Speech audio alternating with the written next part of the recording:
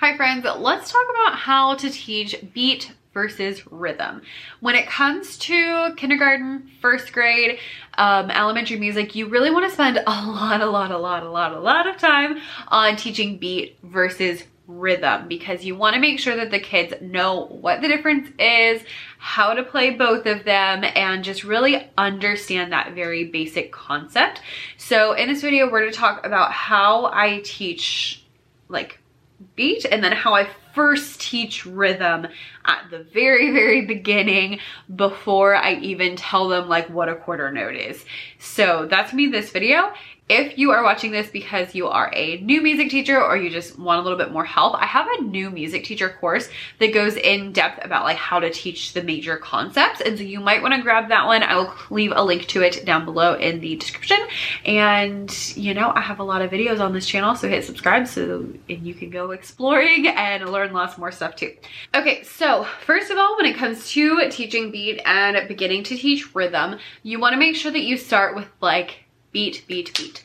I don't teach kindergarten anymore. My school starts at first grade. So I spend the first 6 months of first grade really drilling down on simple concepts like steady beat, upwards, downwards, high and low, like those kind of things, before I ever approach rhythm. And I really spend the whole first 6 months of first grade on beat. And then in January is when I first start to introduce the idea of rhythm. When I had kindergarten, I would typically spend all of kindergarten working on the beat, and then that would be the first thing I would work on in first grade was introducing rhythm. So just take your time here, because the kids cannot keep the beat, everything else is going to be very difficult. So even though it feels frustrating, like really take your time here. So make sure you're keeping the beat, you're tapping the steady beat, you're putting it on different parts of your body, you're moving to the steady beat, you're walking the steady beat, like do those things first. Once you have that pretty good, we'll do that, and then we'll start. So like the first day that I'm gonna start introducing this is we will use songs, of course. One of my favorite songs to use is Mouse Mousey. That has been like my go-to lately.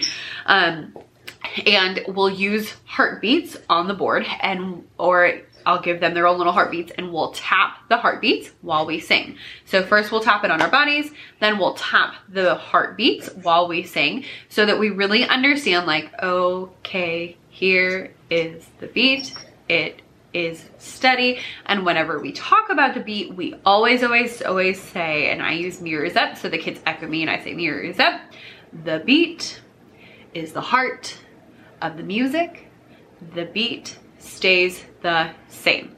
And even though obviously the beat doesn't always stay the same, you know, we're going with that for now, and later we can talk about how, yes, it does actually change sometimes. But I feel like it's easier for them to understand like the speeding up and slowing down, as long as they know that that's like our steady pulse through the whole music. So we'll do that. We will point to the beat, and then I will have a day. This is something new that I started that has really helped. Is I'll have them keep the beat, and then I'll sing the song, and I'll say, I'm gonna play the beat. So I did this the other day on the xylophone. So I said, I'm gonna play on my xylophone. If I'm playing the beat, give me a thumbs up. If I'm not playing the beat and I'm playing something else, give me a thumbs down. And so I'll play on the xylophone and I'll play the steady beat, and then I'll play like just random rhythms along with the song. And after you do that a couple of times, they kind of get the point, and then you can play the rhythm and they'll realize, oh no, that's different. Don't play the rhythm immediately, because it's too close to the song that they might like get confused. But if at first you're playing like, you know, Mouse Mousey, little mousey, hurry, then they're gonna be like, oh yeah, that's obviously not the beat. Then you can play the rhythm and they understand like, oh, that's not the beat either, even though it kind of goes with the song, like, because they automatically understand that the rhythm goes with the song even before you tell them what that is. So that has been really helpful, to just like making sure they're distinguishing the beat and just realizing not everything is the beat. There are other things too. After that, then we'll have another day where we go over the beat again. And the first thing we do is put it on our bodies. So I have started using alligator claps for the beat when we're talking about beat versus rhythm specifically. So we've already put the beat on every part of our body we possibly can. I like to keep the beat on our laps, but when I'm introducing beat and rhythm, it can be really easy to accidentally play the rhythm when you're doing this. When you do alligator claps, you're moving your arms so much that it's really difficult to play the rhythm because you're just, you know, because it'd be like, mouse, mousy, little, like it's too far away, so it doesn't work as well. So that's one thing that has been helping tremendously with my kiddos this year specifically. So I'm like, we're gonna use our alligator claps and keep the beats. We'll do mouse, mousy, little mousy, hurry, hurry, do, or the kitty in the housey will be chasing you. And as we do it, we talk about how it's steady, we talk about how it keeps going the whole time, we talk about how it doesn't change through the whole song.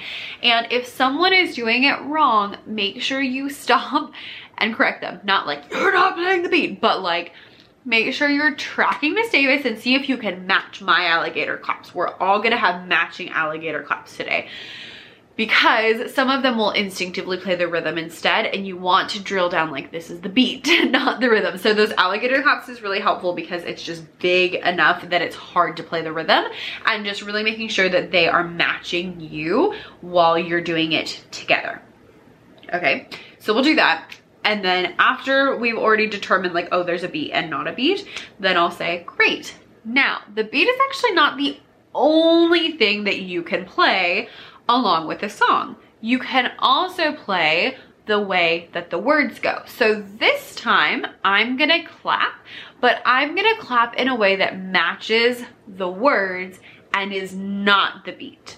Let's see how it goes. And then I'll sing, mouse, mousy, little mousy, hurry, hurry, do. And I do it very exaggerated like that so they understand like, oh, we have hurry is slow, and then we have like hurry, do, so that they get that like difference pretty automatically. And that's why like this song, I used to use Engine Number 9 to introduce rhythm, but it's the same rhythm through every line, and so that was a little bit confusing. So I like that this one is almost, it's mostly different. I think 2 of the lines are the same, but it's different enough that you have options there. And after I do it the first time, I'll be like, now, was that the beat? And they usually are like, no. I'm like, no, because we had hurry that was slow, and then I had like hurry do that was faster. And so sometimes they, you know, sometimes we're going faster, sometimes we're going slower. This, and I am experimenting with different ways to do it. At first, I was trying to just say like, this is the way the words go. And honestly, I've been starting with that and then being like, okay, this, when I'm playing and matching the words, is rhythm.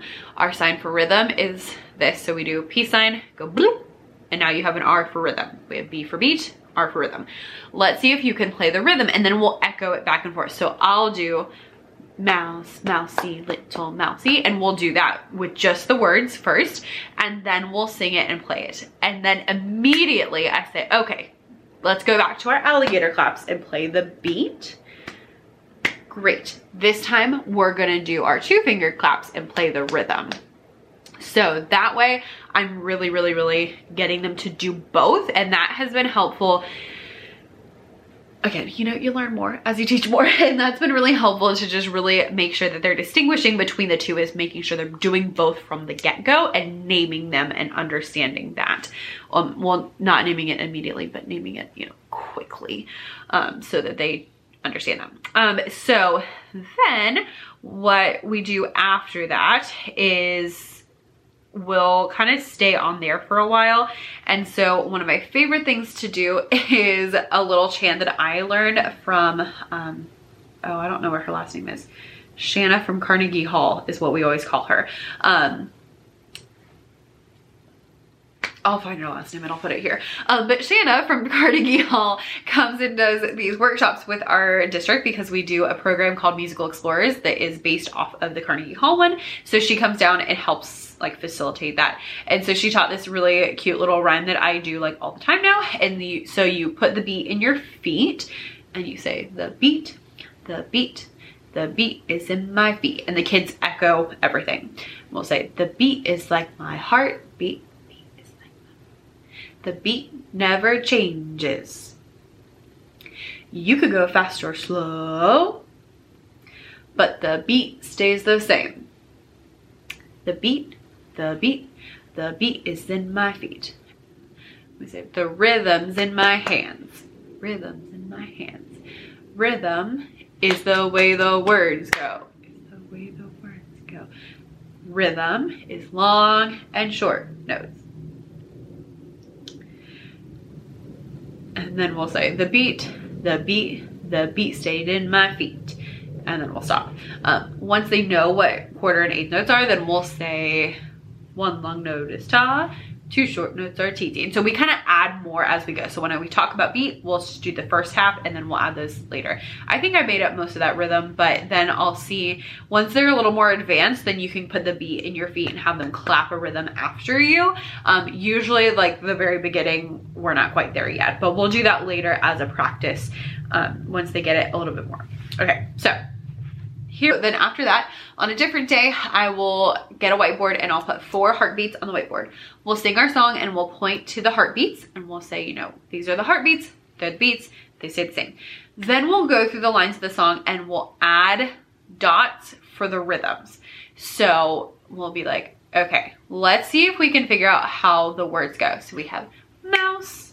Is that gonna be 1 sound or 2 sounds? Like 1, great. So I'll put 1 dot on the first heartbeat. Mousey, how many sounds is that? And they're like, oh, 2. And so we'll put 2 on the second one and we'll continue with that. So we'll continue with that and we'll get like the first line and then the second line and we'll talk about how sometimes there's 1, sometimes there's 2 and it changes and it's different. And so having the beats there and the dots really help us to understand like those are different things. I usually do them in different colors too to just really emphasize that. And so we'll point to the beats and then we'll point to the rhythms on the board as I have it and we'll practice that way. Then usually on, again, a different day, because this is a long process, then we'll have this, but we'll have the kids do it instead of me doing it. And so, and usually we'll name this, and in the past I've named them, I've said like long and short. Honestly, this time I was just like, this is ta and this is TT. I'm gonna call 1 sound ta and 2 sounds TT, and they have picked that up just fine. So, you know. I try things differently, you know, and we'll just see how it goes. So sometimes I say long and short. This year I'm not doing that, but we'll just see how I feel next year. Maybe we'll go back to long and short. But this year we're just saying ta and TT. And so I will have that. And so then on another day, we'll have the kids will come in and we'll talk about the way the words go. We'll practice playing the way the words go. One of my favorite things is to show them the Go Noodle video about syllables. That's really helpful to help them like get that like whole like words equals how many sounds.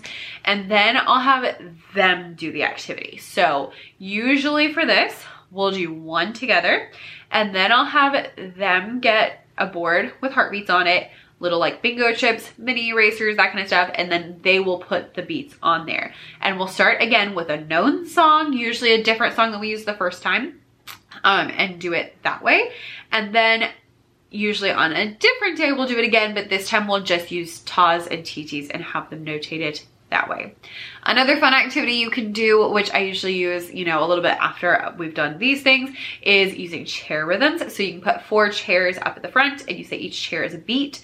Point to the beat while you sing, and then you can add kids to the chair. So 1 kid in a chair would be ta, 2 kids in a chair would be TT, and you can change them around and the kids think this is hilarious. You can also do this all throughout. So when you get to half notes, they can lay on a chair. You can have a chair that's empty, which helps them to understand rest because there's still a chair, but there's no sounds there. There's no kids there.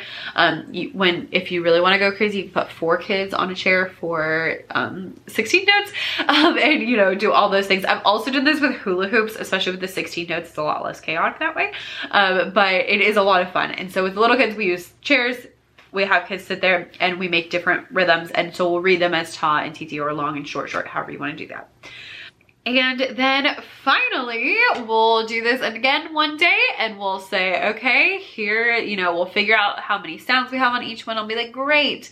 Now that you are so smart, we're gonna learn what real rhythms look like. So our ta is gonna look like this, and I'll show them a quarter note, and our titi looks like this. And usually as soon as they see it, they're like, great, they understand. And then from then on, we can do more activities with the actual rhythms. So I like to, after we've done all of this, the next step would be them making rhythms with like little manipulatives that have tas and titis.